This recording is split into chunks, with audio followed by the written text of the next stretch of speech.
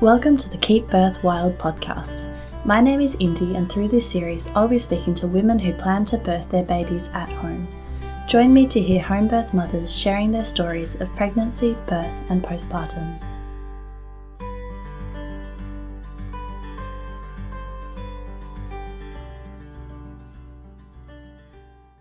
In today's episode, I chat to Laura about the births of her two children, Esther and Teddy. Laura birthed Esther in hospital as part of the group midwifery program. She was diagnosed with gestational diabetes and then she went on to have an induced vaginal birth. When she fell pregnant with Teddy, she decided to have a home birth, but it was identified at Teddy's 20-week scan that there was an irregularity with his digestive system, but she was still able to go ahead with her home birth as planned and had a beautiful experience. Teddy had surgery on his intestines at 3 days old, so Laura describes what it was like to realise that there was something not quite right with him when she was at home and then her experience of having a baby in the NICU. Every week the episodes seem to be getting longer and longer, but I didn't want to leave any parts of this story out, so I really hope you enjoy it and stick with it and look forward to getting another episode to you next week.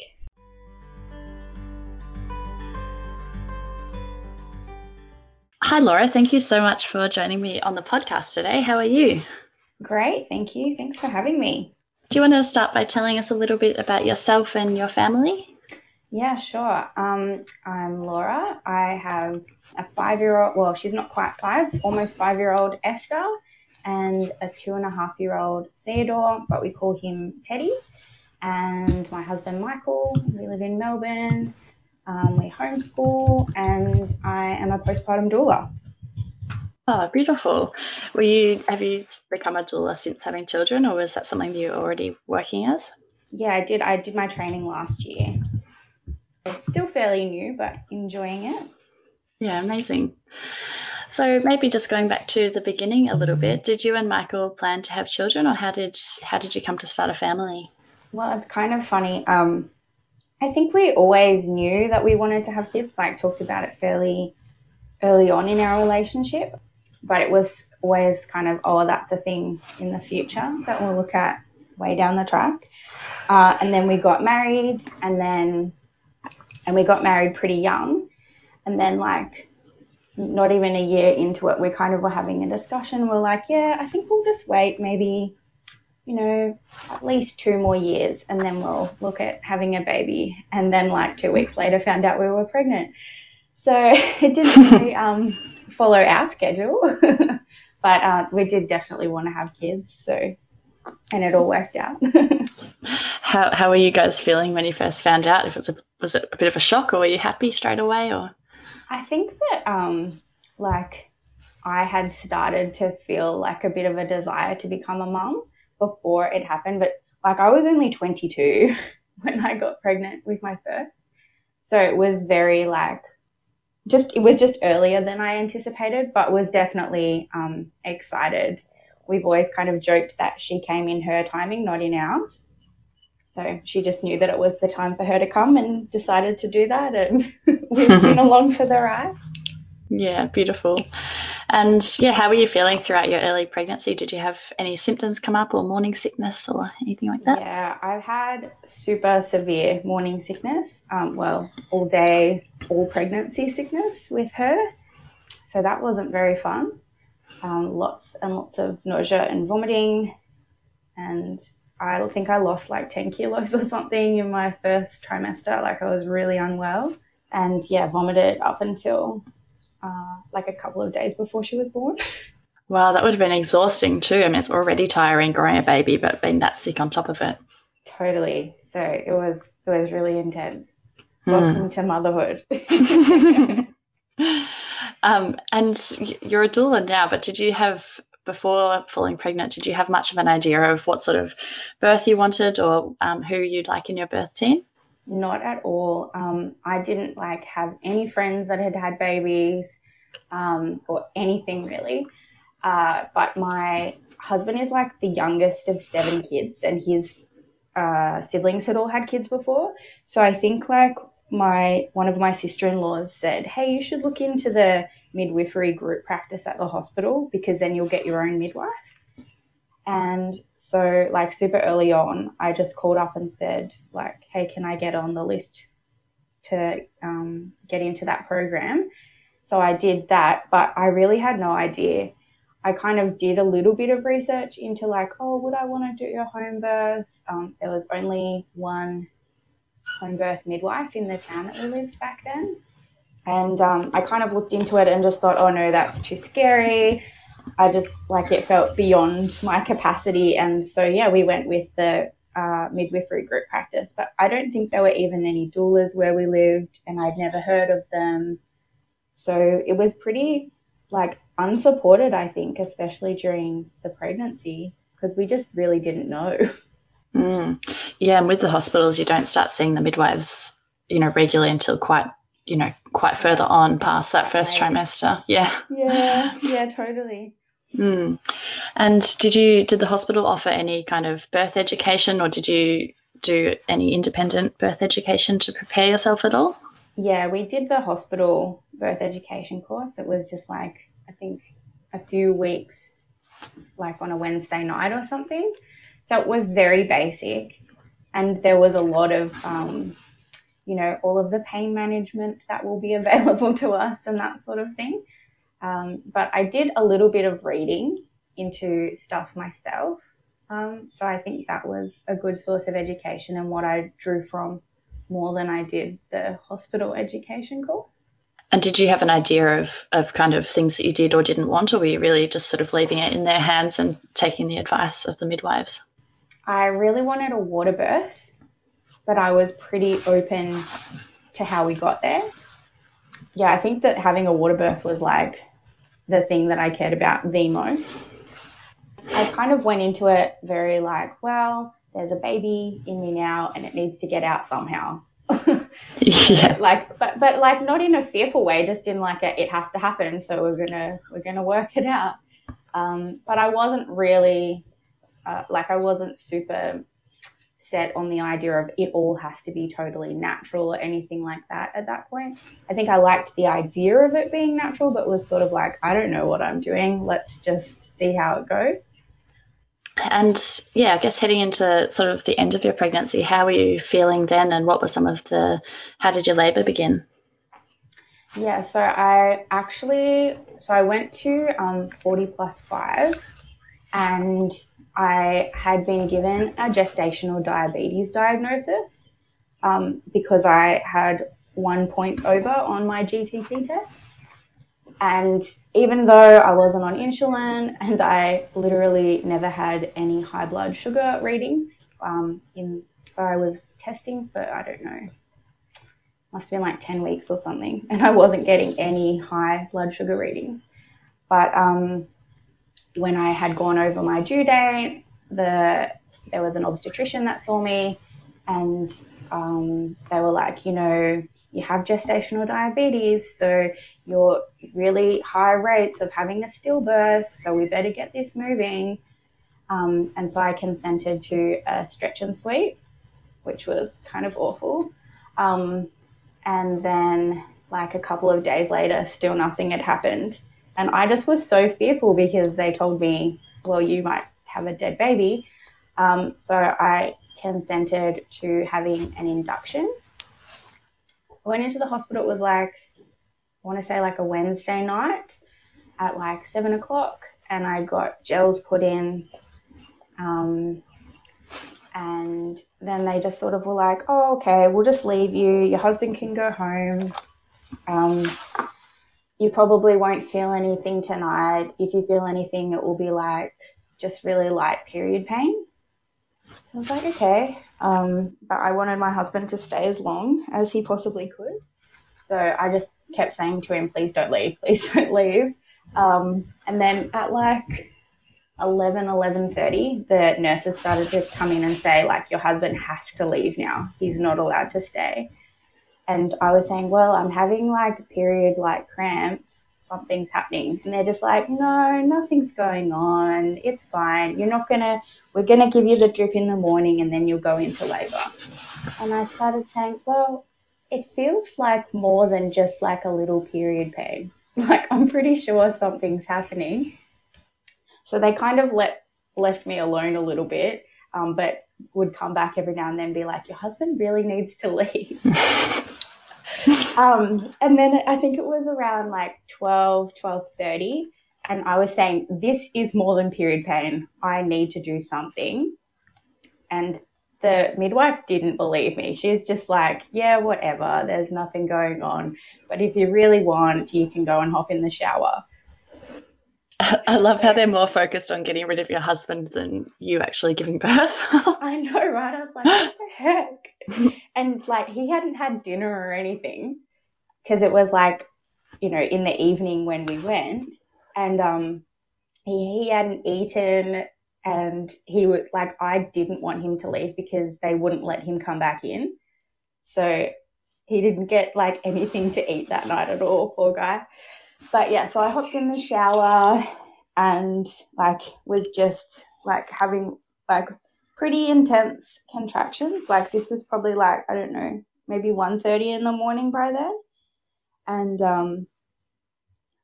I was happy in there for quite a while, and the like midwife didn't really even come in and check on us very much, or was just not concerned, because I guess she didn't really think I was in labor. And after a while, I guess I didn't want the water on me anymore. And I asked if I could go into the bath instead, but it was in a different room because I was just on the ward, not in a birth suite. It took them a while, like they were not that keen to put me into the birth suite, and they didn't let us take any of our things into the birth suite because we were definitely going back to the ward, because I was definitely not in labour. Wow. And did they want to do any like checks of your cervix to see whether anything was happening, or did they just, how were they making that assessment that nothing was happening? No, I didn't have, so I had it, like they checked when they administered the gels, but I didn't have another vaginal exam until after. So when I was in the bath, I like vomited, so I was probably in transition, and I felt like I needed to wee, but I couldn't wee. And so I said to the midwife, like, I really feel like I need to wee, but nothing's coming out. And so she's like, okay, well, we'll just put you on the bed and we'll check and make sure everything's okay. And she gave me a vaginal exam, and she was like, oh my God, you're like 9 centimeters dilated. And like pressed the emergency button and left the room. And we were like, what's going on? Because she's all of a sudden said, you're about to have this baby, and then left. And my husband's like, what do I do? So then I ended up on the bed, and I was like 9 centimeters dilated, almost ready to start pushing. And because I had been a part of this midwifery group practice, they were supposed to call my midwife, but we were only dealing with the hospital, like ward midwives at that point.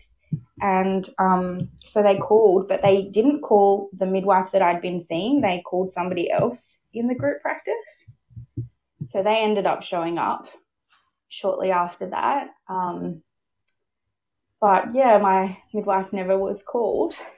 Oh, that's such a shame. Had you sort of built up a bit of a relationship with her through the pregnancy? Yeah, totally. She was really great.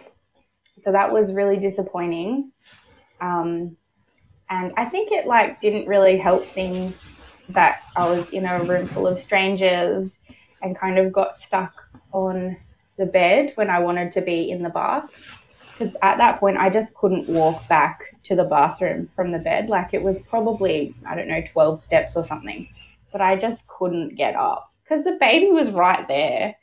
So, yeah. And then everybody, I guess, did an obstetrician or midwives come back into the room after that? And how did things progress from there? It would have been like maybe 4:30 in the morning. And the obstetrician wasn't there at that point. So they were going to call them if they needed to.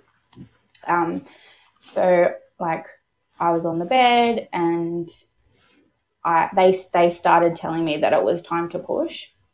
And so I started trying to push. It was kind of on my side with my leg up, and my husband held my leg up for like an hour. Were you feeling the urge to push, or were they just instructing you? No, they were just instructing me. So in hindsight, I'm like, I probably just wasn't quite ready to start pushing. And they kind of also tried to get me up a bit, but I just couldn't. Like, once they put me in that position on my back to do the vaginal exam, that's so like far progressed. It was really hard for me to then move into other positions and be like to get comfortable. So, and then she kind of like kept moving back up and then down and then up and then down in my pelvis. What was the sensation like of pushing without the urge? Like, did you find it difficult to know what to do?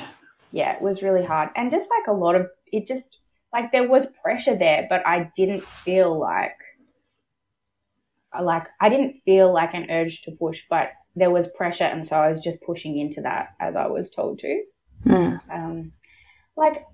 It wasn't painful. It was just really, really tiring. Just like a lot of exertion. So I ended up pushing for over 2 hours. They were like starting to say, okay, well, we need to call the obstetrician in now because this baby needs help coming out. And I was just like, no, I just want to give birth. Like and I really, really didn't want an episiotomy. That was like one of the biggest things that I was really against having. And so they kept saying, the doctor's going to have to come and they can get forceps and they can get this and they can get that. And I was like, I don't want that.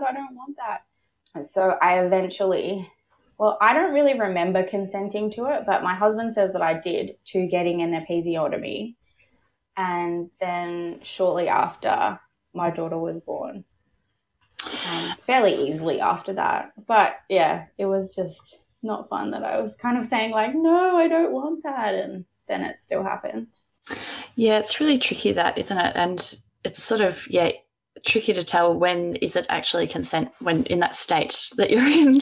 Totally. Not just the pressure from a whole lot of people, in a position of authority, but also just being in a really vulnerable, confused state and being in pain. It's hard to know.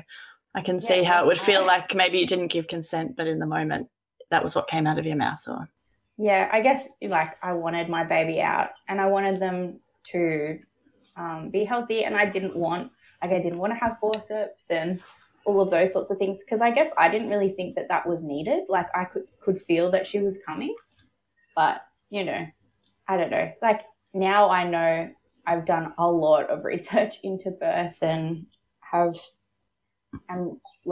really educated myself. But back then I just really didn't know. So in hindsight, I can be like, well, if I didn't do this, or if we didn't do this, or if they didn't do this, it would have been much easier birth. But, it happens how it happens and you learn from it. I definitely don't think it helped that for like the majority of my labour, I was being told that I wasn't in labour. Yeah, definitely. I was sort of wondering how, like emotionally, how were you feeling during that time? Like, were you really sure that you were in labour and that your baby was coming, or were you a bit confused by what you'd been told? I was totally confused because I'm thinking like, oh my God, if this has to go on for another day, how am I going to survive? And it wasn't that it was painful. It was just so intense. Like it was just so, so intense. For me, my labour pains like go down my legs, or the contractions. So my leg muscles also contracted, and it was like all in the front and down my legs. So it was just so intense because I could feel it in my whole body. But yeah, I just remember being like, oh my gosh, am I going to have to just do this for hours and hours and hours? Yeah, or if this isn't labour, oh my God, what's labour going to feel like? That's right. Oh my God. So she was born at like 7:00 in the morning. So I was in labour from about like active labour from about 1:30 in the morning till 7. So it was so quite quick. Reasonably quick, yeah, for a first.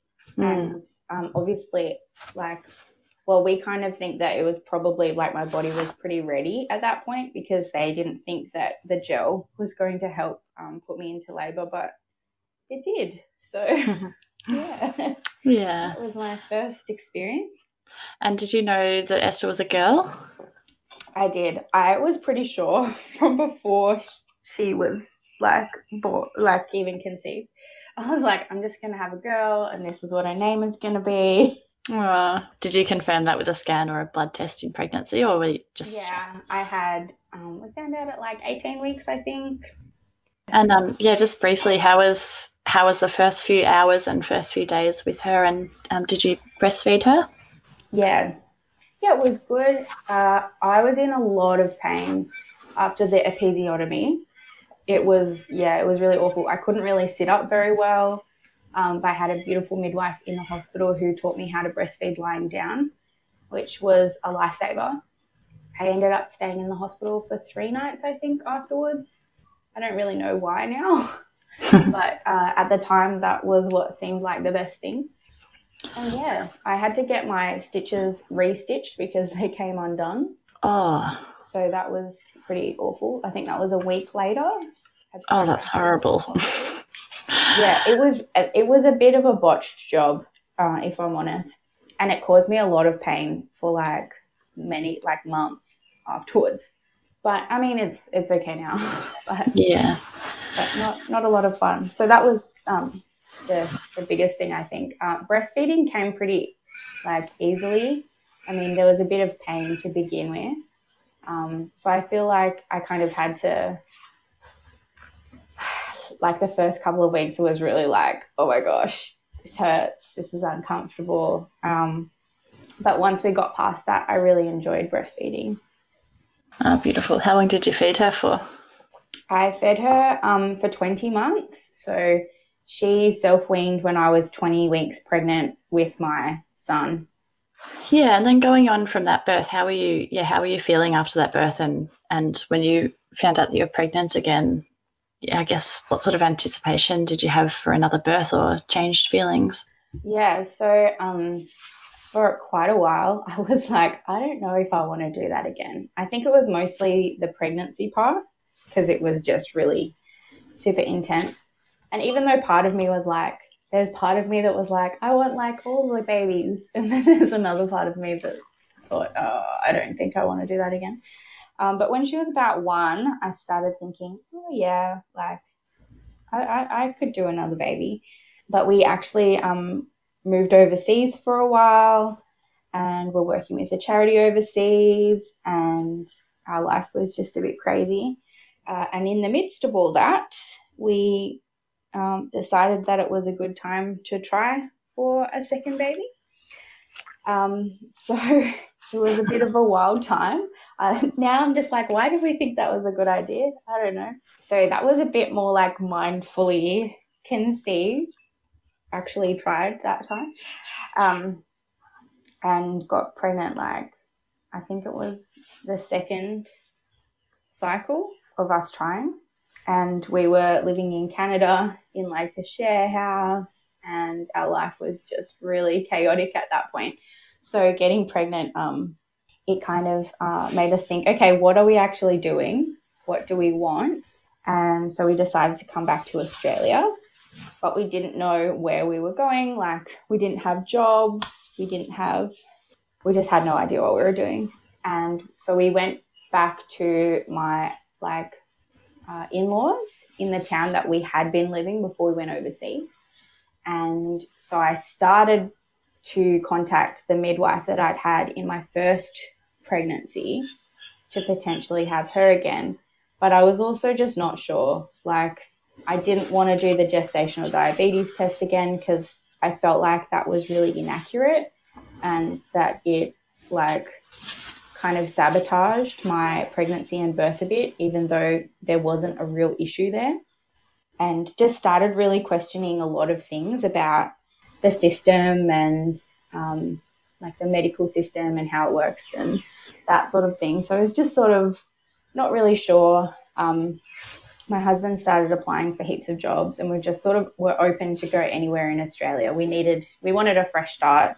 So he ended up getting a job in Melbourne. And when we came to Melbourne, I just researched home birth midwives, and we went and met with one, and we signed up with them, and yeah. And were you having the same? Were you having the same morning sickness again? Yeah, not as bad, but so I actually was kind of in denial that I was pregnant to begin with, in his pregnancy. So I didn't do a test or anything. And then at about 6 weeks, I was starting to vomit. And our housemate was like, you do realize that you're pregnant, right? I was like, oh, I don't know, maybe, could be. I was just so blasé about it. I don't know why. And so I did do a test, but I really already knew because I was vomiting every day. And then I was really, really sick until, I don't know, maybe 17 weeks. And so we actually moved back to Australia at 11 weeks. So I was extremely, extremely sick. Oh, that would have been so hard.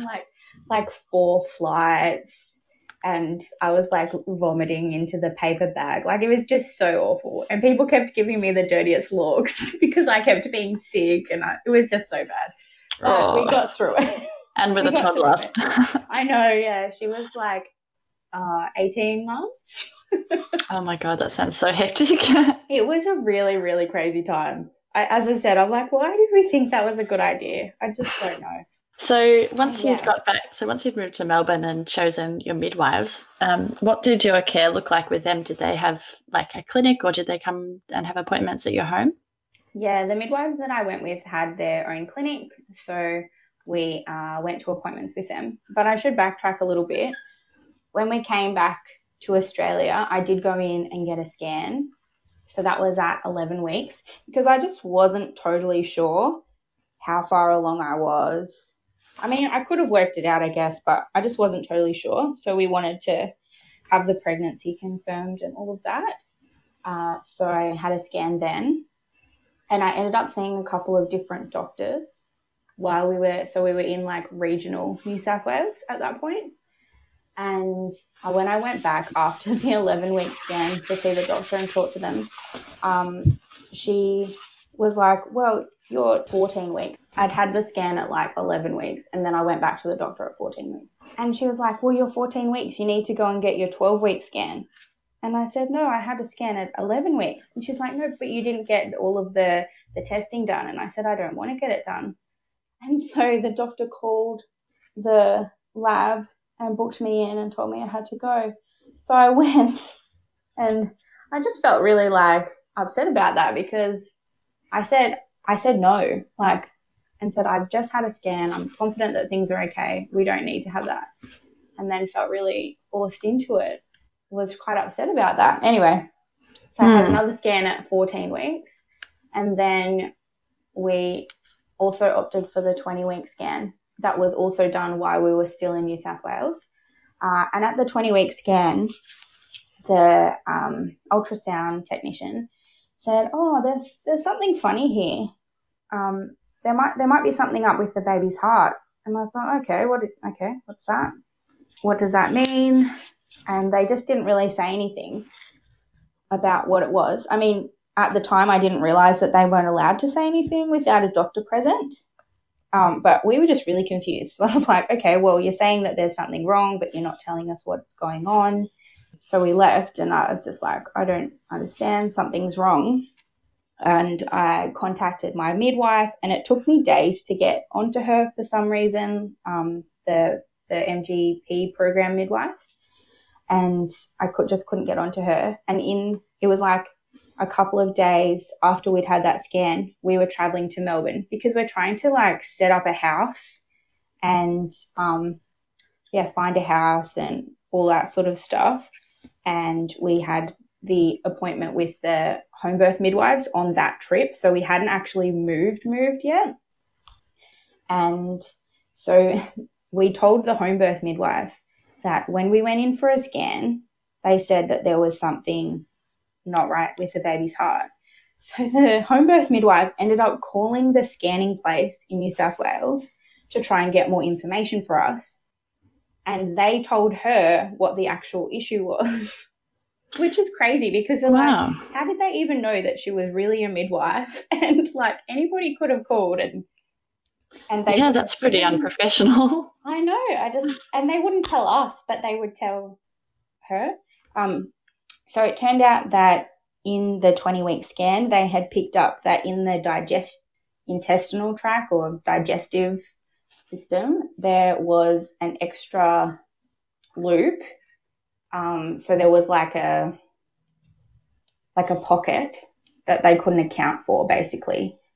They didn't know what it was. So they organised for us in New South Wales, because we'd driven back to New South Wales. It was like a 10-hour drive back and forth. So it was just a really crazy time. But they'd organised a specialist from Canberra to meet us in New South Wales to get, specialised things. And I started doing some research into what it could possibly be. And because they said cyst, and but they told us it was a cyst in the abdomen, sorry. They didn't say that it was specifically in the digestive tract at that point. And so I'm doing this research and thinking, is it an ovarian cyst? Because we didn't know if it was a boy or a girl. And so we went into this appointment, and they said, do you know what you're having? And I said, no, we don't want to know. And they said, do you know what's going on? And I said, well, we've been told that there's a cyst. Is it an ovarian cyst? And the doctor said, no, it can't be an ovarian cyst because you're not having a girl. I was like, why did you need to say that? Couldn't you just say what it actually was? So it ended up being in the digestive tract. The doctor told us that we should have weekly scans to keep track of the progress. And I just said no. I was like, no way. Why would we have weekly scans? That's not going to really tell us anything. And we talked to our home birth midwife about that, and she was comfortable for us to not do that. So our compromise was that at 36 weeks, I would go and get scanned so that we could see the progress, like if the cyst had grown, so the concern, I guess, with having a cyst in the baby is that it could grow so big that the abdomen would be distended, and therefore a vaginal birth wouldn't have been safe. Okay, yeah. That's kind of the risk, or that they're evaluating. And was your home birth midwife still comfortable for you to birth at home? So it was quite a process, to be honest. The home birth midwives that we used also work in conjunction with a hospital. So they have is it admission rights or whatever, when they can go in and they can support women in the hospital as midwives. Yeah. So they have that. So they were kind of trying to talk us into birthing in the hospital, but I was really adamant that I didn't want that. So we jumped through all the hoops. We went and had a scan at a specialist clinic in Melbourne it was like 36 weeks. And they had concluded that the cyst had grown, but it hadn't grown to an extent that was concerning. We also had a backup hospital booking at our closest hospital, and I went to an appointment there and had another scan, which told us exactly the same thing, and talked to an obstetrician, and they were like, oh, so you're just going to birth here now? I was like, no, we're going to birth at home, and this is our backup booking. And so they were supposed to organise an appointment with us with a paediatric surgeon and a paediatrician, so we could work out like what we were going to do after birth, because we knew that the baby would need to be looked at. So we finally saw, I'm trying to remember, no, that was a paediatrician at the hospital that we ended up seeing, and they knew that we were home birthing and they were comfortable with that. The obstetrician was.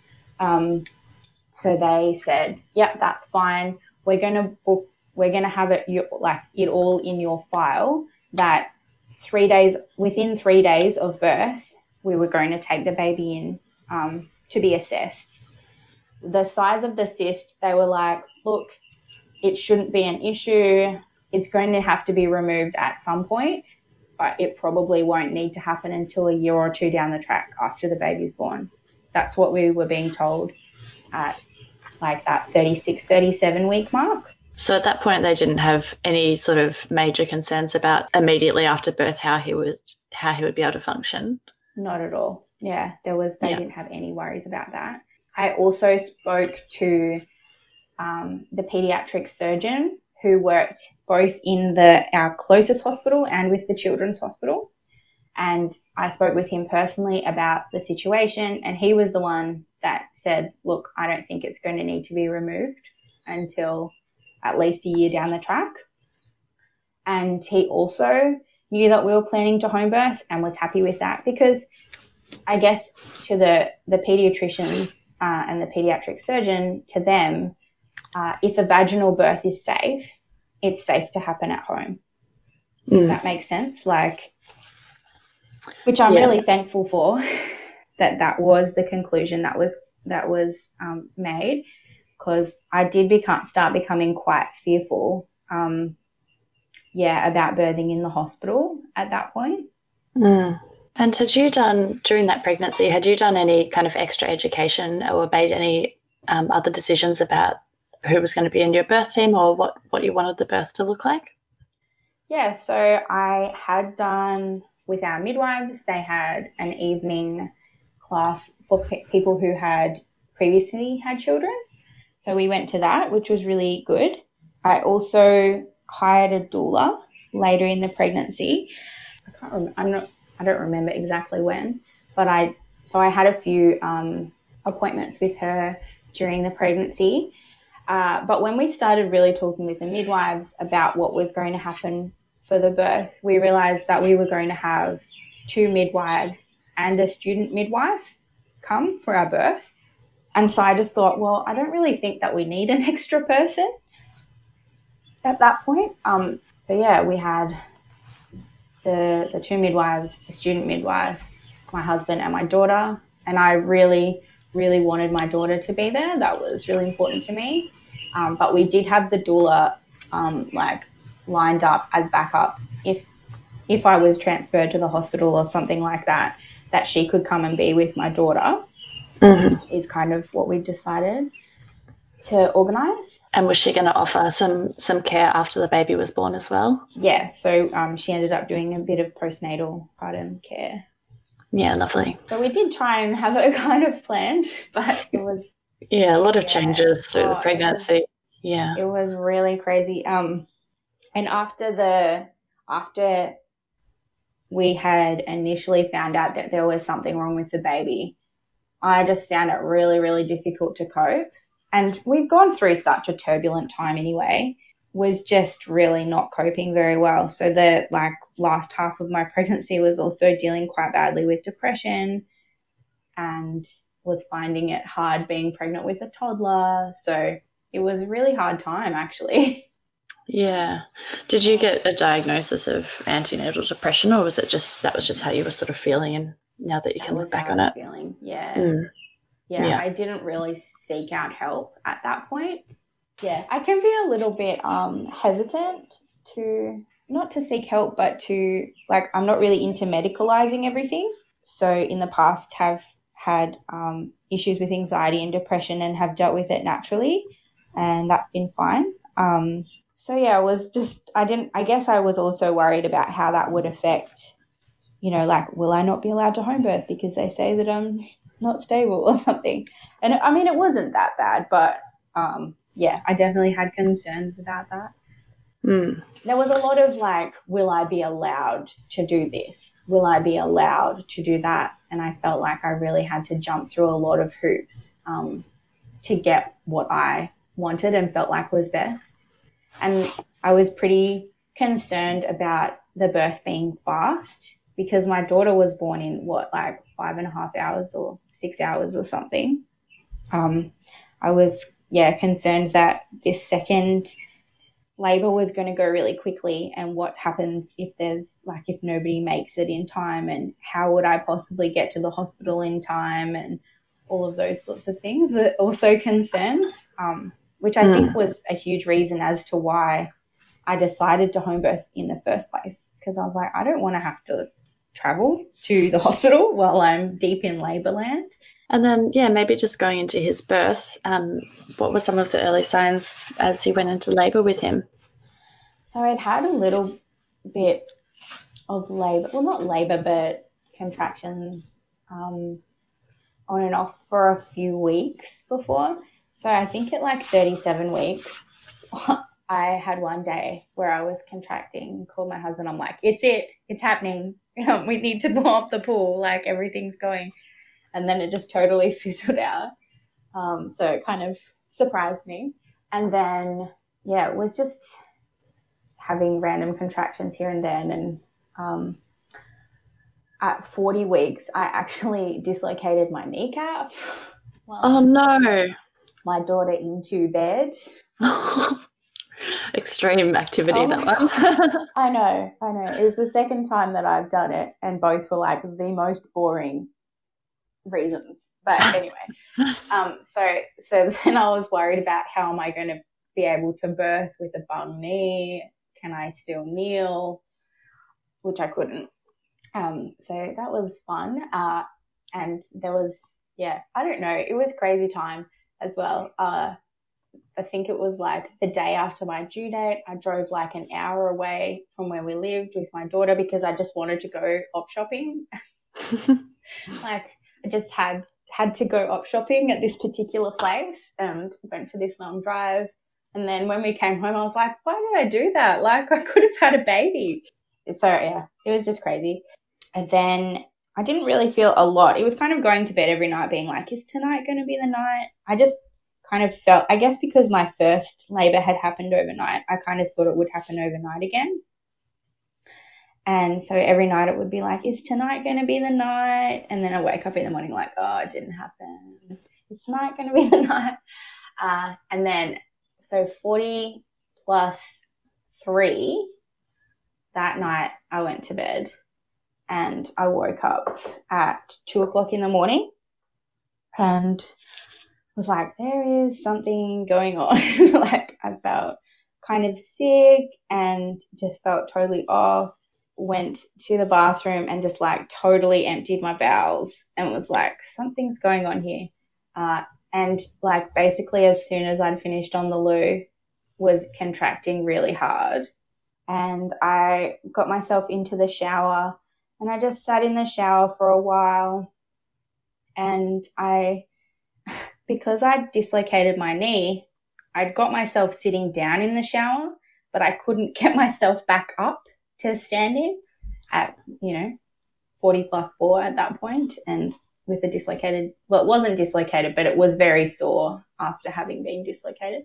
So I was banging on the wall of our ensuite to try and wake up my husband so he could help me out of the shower. And which eventually worked, but it also woke up our, at the time, 2-year-old. Yeah. At and was it 2:30 in the morning? Yeah. It would have been after that. It would have been probably 3:30, I think, because I got up at 2:30, and then I spent quite a bit of time in the shower just labouring by myself. And so he helped me out of the shower and he's like, do you think we should call the midwives? I was like, no, it's fine. I'm contracting like every, 10 minutes. It's not that big a deal. And then within the next 10 minutes, I had 3 big contractions. And he was like, no, I'm going to call the midwives now. Because I was just really like, oh, it's fine. And did you get your daughter back to sleep? No. No. Oh. No. So she ended up, we kind of all moved downstairs because we lived in a 2-story place, downstairs to where like the main living space was.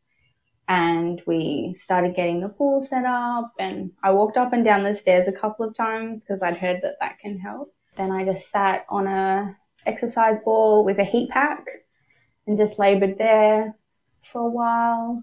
And then the midwives took probably like 45 minutes to show up. So they would have got there at about 4:15. We filled up the pool, and while they were filling up the pool, I was just leaning over the kitchen bench and like riding through the waves. And I don't know, it was pretty peaceful, to be honest with you. Like, I could feel it and it was intense, but I really wasn't worried. I was just sort of like, yep, this is what's happening. It's all good. Then I hopped in the bath, in the pool, the birth pool, sorry. That was in our, like, lounge dining area. And I hopped in and I just started feeling so much pressure. And I was saying to the midwives, like, there is a lot of pressure down there. And they're like, yeah, there's a baby coming.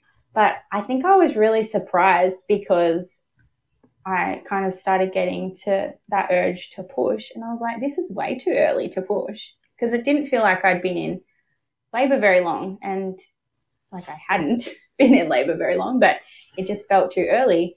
But my body was starting to do it. So I kind of like was sitting back a bit in the birth pool.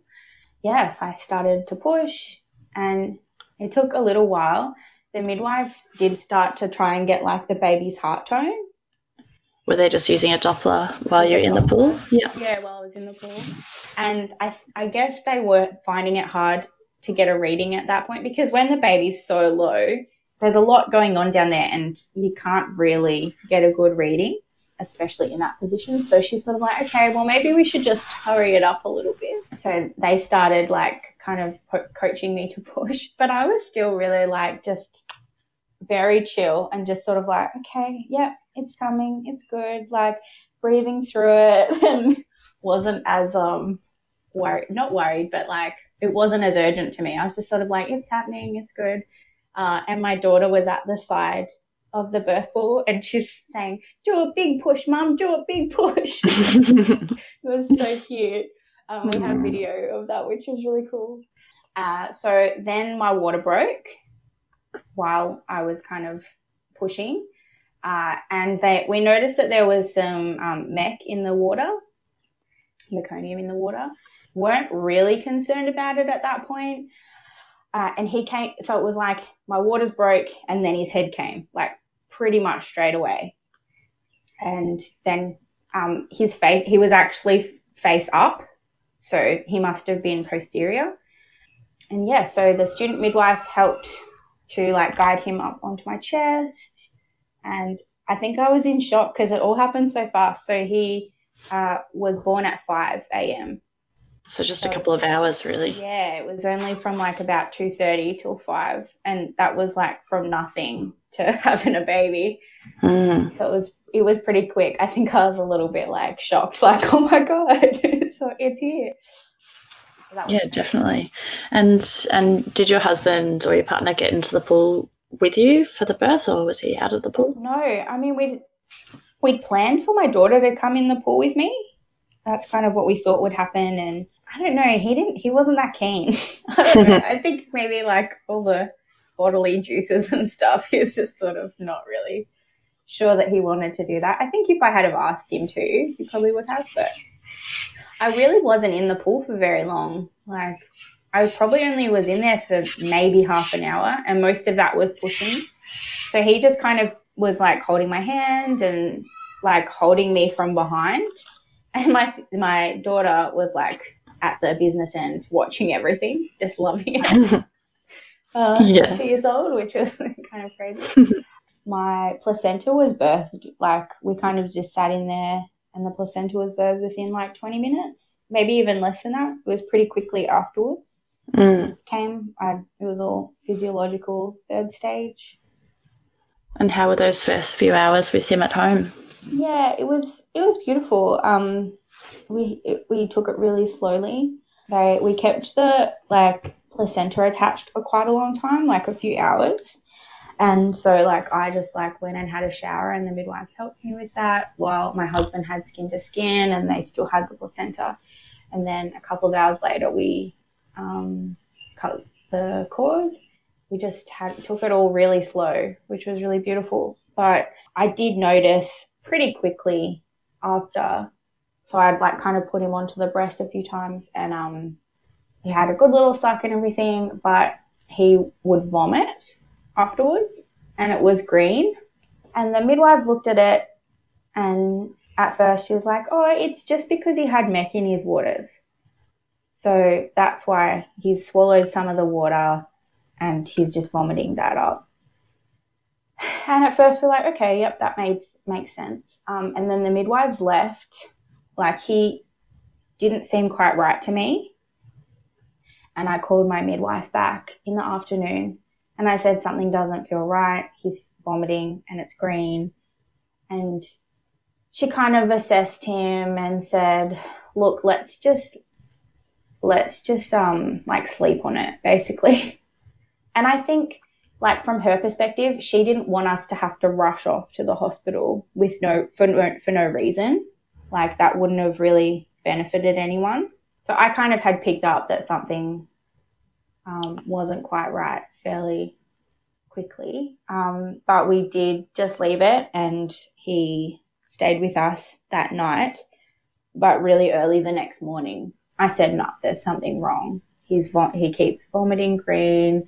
He doesn't look like his color wasn't bad, but it wasn't great. So he just had a feeling. I just knew that there was something not quite right.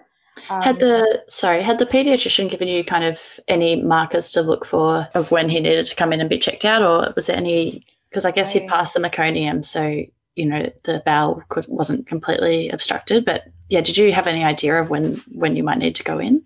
No, we had not. We really didn't know, and because he'd passed mech, we thought that meant it was okay too. I think not fully like consciously, but if his bowels weren't working, would he have mech? And he did do like the tari poos as well. Yeah. That babies do after birth.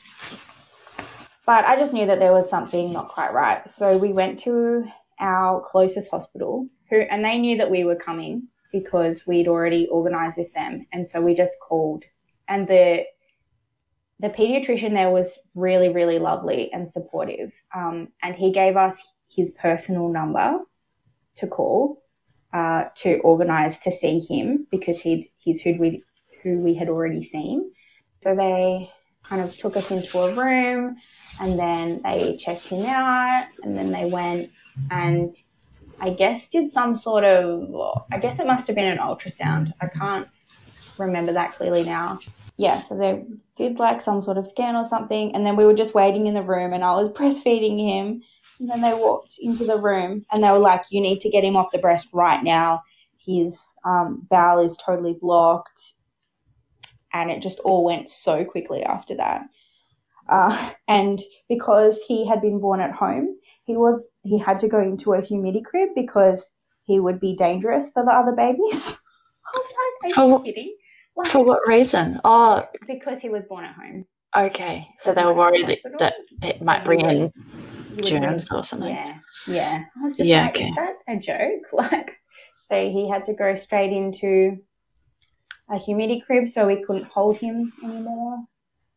And this was just like our local hospital, and being like, it was a very, very rare and complicated issue, we were transferred to the children's hospital really, really quickly, within a few hours. But we weren't allowed to hold him after that. So when he went in, and he went into the NICU, into like, there's like stages in the NICU and special care nursery. There's like, when babies are really, really sick, they go into a room by themselves and they have a full-time nurse. Yeah. With one nurse. So he was in a room by himself with one nurse watching him constantly. And from that day, like, I was like, I am not leaving him. Like, there's no way. I will stay here as much as I can. Like, I'm not going to leave my baby with random strangers. And were you then pumping to express milk to bring your milk in, or? Yeah, I did. And was he being given formula or expressed milk? No, well, he was nil to mouth, so he was only being drip fed. Yeah. He wasn't, he couldn't digest anything. My understanding is it's like a sugar syrup or something, and it actually goes directly into the bloodstream. It's not through his digestive system. So it keeps them alive, basically. it doesn't, it's not. So I guess he couldn't have anything in his stomach that he would then have to digest and try and pass. Yeah. So it turned out that where his intestines had formed, there was an extra loop in the intestine that was actually blocking everything from going through. So it wasn't going through properly at all. Just in the interest of time, would you be able to just sort of briefly talk about how things went from there and what surgery was required and the recovery for him? Yeah, totally. So he ended up going in and having a bowel resection at 3 days old. And I mean, it was pretty intense because we just didn't know what to expect. We thought that he would go into hospital and have surgery and be out fairly quickly afterwards. But that just wasn't the case. Like, it was a really long process. So he had the surgery at day 3, and afterwards he was on a ventilator for several days, so he wasn't breathing by himself, and was drip fed. And so we didn't get to touch him or hold him from when he was taken into the NICU until I think it was like a week after his surgery. So we didn't get to hold him for that whole time. They wouldn't let us touch him. The nurses told me that my presence was upsetting to him and kept telling us to go home. It was really awful. And like, my husband and I were doing shifts in sleeping in the chair in the NICU because they don't have beds for the mums to stay with the babies. I was distraught, honestly. I'm like, this baby was in my womb for the last 10 months and I have nourished them, and we need each other. We need to stay together. Like, that's how this biologically works, and you're separating us. So I had to go home to sleep. We lived like at least half an hour away. So we were just going back and forth. I was hardly sleeping at all. And yeah, I was pumping around the clock. So I pumped every 2 hours and just stored up a whole ton of milk.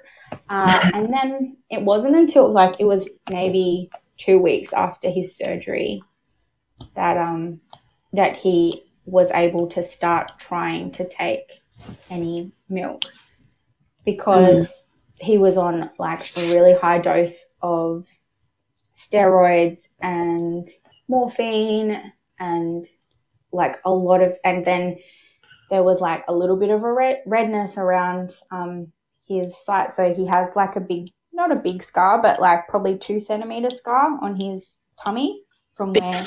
Big for a little baby. Big for a little baby, because they removed quite a substantial amount of intestine, like 10, 20 centimeters or something. Like, it was a lot. Wow. Yeah. I wish I could remember, but it was like, I was like, oh my gosh, is it okay to remove that much? It was a lot. And so like, there were just he was on all these different antibiotics and so many different medications that he had to be weaned off all of that before they would allow him to start taking anything from the mouth.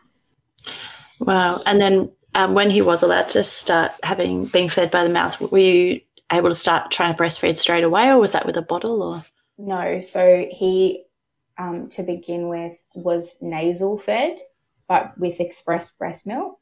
Yeah. So I had to be very clear. I personally didn't find the children's hospital, to be that breastfeeding friendly. So I had to constantly ask for access to breast pumps, and they would take them away from me every single time after I had pumped. So I'd have to ask every 2 hours, can I have a breast pump? Yeah. And I was just like, are you joking? And they have a milk room in the NICU, but they actually call it the formula room. I'm like, where all of the milk is stored. I was like, that really encourages breastfeeding. Great. So I had stored up like liters and liters and liters, because it ended up being like 2 weeks or something of pumping just 2 hours around the clock. So to begin with, he was only supposed to be given like 5 ml of milk, so it had to start really, really slowly. But the nurse that we had when he had his first call, he had his first feed, they didn't read it properly, and they decided to give him 25 mils of milk. Whoa. And it caused a bowel obstruction. Oh. Because he wasn't ready for it. And we were there telling them, no, that's not right. He's only supposed to have this much. And they didn't listen to us. So it was really frustrating, honestly. Like, we just felt like it was one step forwards and like 10 steps backwards with his recovery.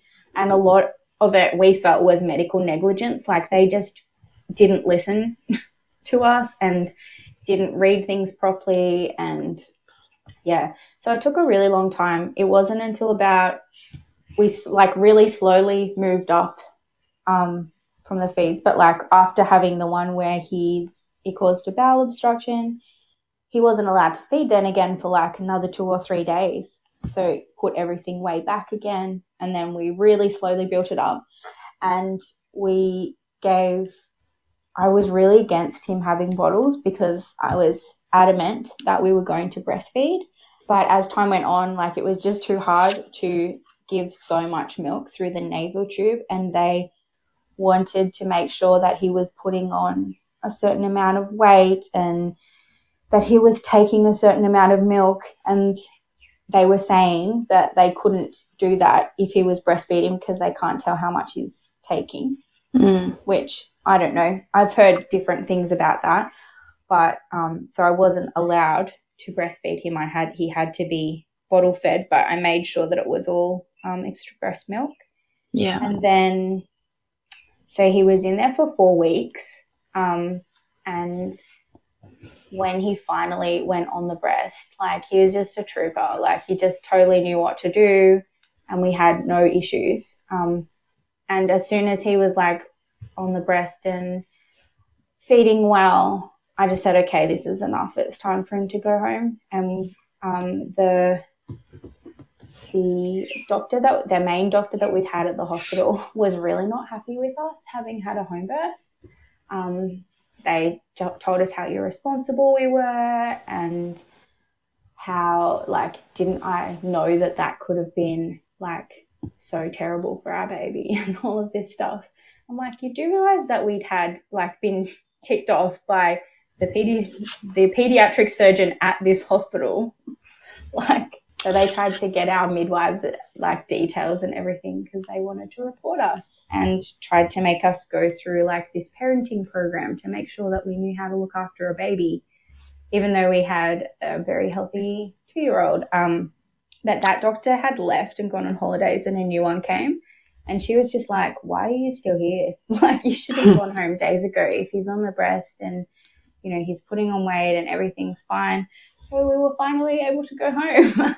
But it was a huge process and, like, super traumatic. You're still recovering from birth and, yeah, massive. Did your doula sort of provide support through that process at all? Or? I mean, to be honest, not as much as I, like, would have hoped. Yeah, they tried, but I don't think that they really knew what to do with that. So it did feel kind of a bit minimal, the support, especially while we were traveling back and forward to the hospital and all through that process. But they did then do some support after we went home. And because we'd been in the hospital for so long, like, my husband didn't get any time off work beyond that. And even when our son was in hospital, my husband's trying to work remotely to get everything done because he hadn't built up the leave time and everything because he'd only been in the job for like 6 months or something. I guess the last thing I would like to ask you, if you want to share a little bit about, is how what sort of prompted you to then go on and become a doula, and how that happened and where your passion is. I think, like, throughout my son's pregnancy and then afterwards, like, I just got really obsessed with birth. And, like, after like having had the hospital experience that like, you know, it wasn't a bad hospital experience. I had a vaginal birth, you know, I was happy with that. It was quick and there were lots of good things about it, but there were also things that I really just wasn't really that happy with. And then to go in and have this amazing home birth, like it was so peaceful and beautiful, and like it was something to hold on to for when like the shit hit the fan and he went into the hospital. Like having that amazing, like beautiful, slow, peaceful birth was really just like, was what kept me going in a weird way, like holding on to that memory. And it was like the like best experience of my life, to be honest with you. It was so empowering and I just felt like I was in my power and did, you know, I did it in my own way, in my own terms, and that was so worthwhile for me. So, you know, it's hurtful when people like criticize later on, like, oh, didn't you know that you were going to harm your baby by doing this? Because I actually feel like he got the best start to life by having the birth that he had and being able to be with us for one day and be held and be loved. All of that, I think, actually was really beneficial for all of us, and for him. But I just got really obsessed with birth and started doing even more research into it, and like, I can't possibly only do this, like this can't be it. Like I need to have more babies. I need to be around this more. So it took me a long time because I had quite severe postnatal depression and PTSD from our experience in the hospital and all the things around that. So it took me like a good year to start being okay. And after that, I just thought, no, I really want to start pursuing this and supporting people and working with women. And I want to see people, you know, birthing in their power and really educated and understand the physiology of birth. And, you know, because it's not spoken about a lot. Before I had kids, I really had no idea how my body worked or what it all meant. And so it's just been, yeah, really empowering to learn about that and teach myself, but also for the benefit of others. And, you know, hopefully one day I'll have more kids. Yeah, so. Beautiful. And, yeah. And you're practicing out of Melbourne now as a doula? Yeah, so because we homeschool the kids, it's not something I've been doing a lot. I had planned to kind of launch a business at the start of this year, but then this year has been freaking nuts. That hasn't happened. I did support a few people remotely last year, so mostly with like doing birth plans and that sort of thing. And I'd really love to do that more, but we also have taken like a good year for consciously conceiving a third baby. So that's been a huge part of my process and focus for the last about a year as well. So have been also supporting other women through that process through a group online, and I run heaps of homeschooling groups and meetups and stuff like that. So that's been more my focus. But I'm hoping by maybe next year I'll be supporting more women in real life. Yeah, amazing. We'll have to get you back on if you have any more babies to share their stories as well. But yeah, thank you so much for sharing today, and yeah, look forward to getting this story out to everybody. Thanks so much.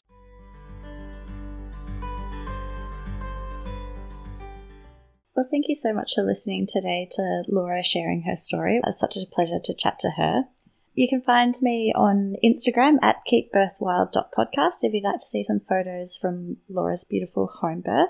And you can also follow Laura on Instagram at thiswildmama with a full stop in between each word. And yeah, hope to have you join me again next week.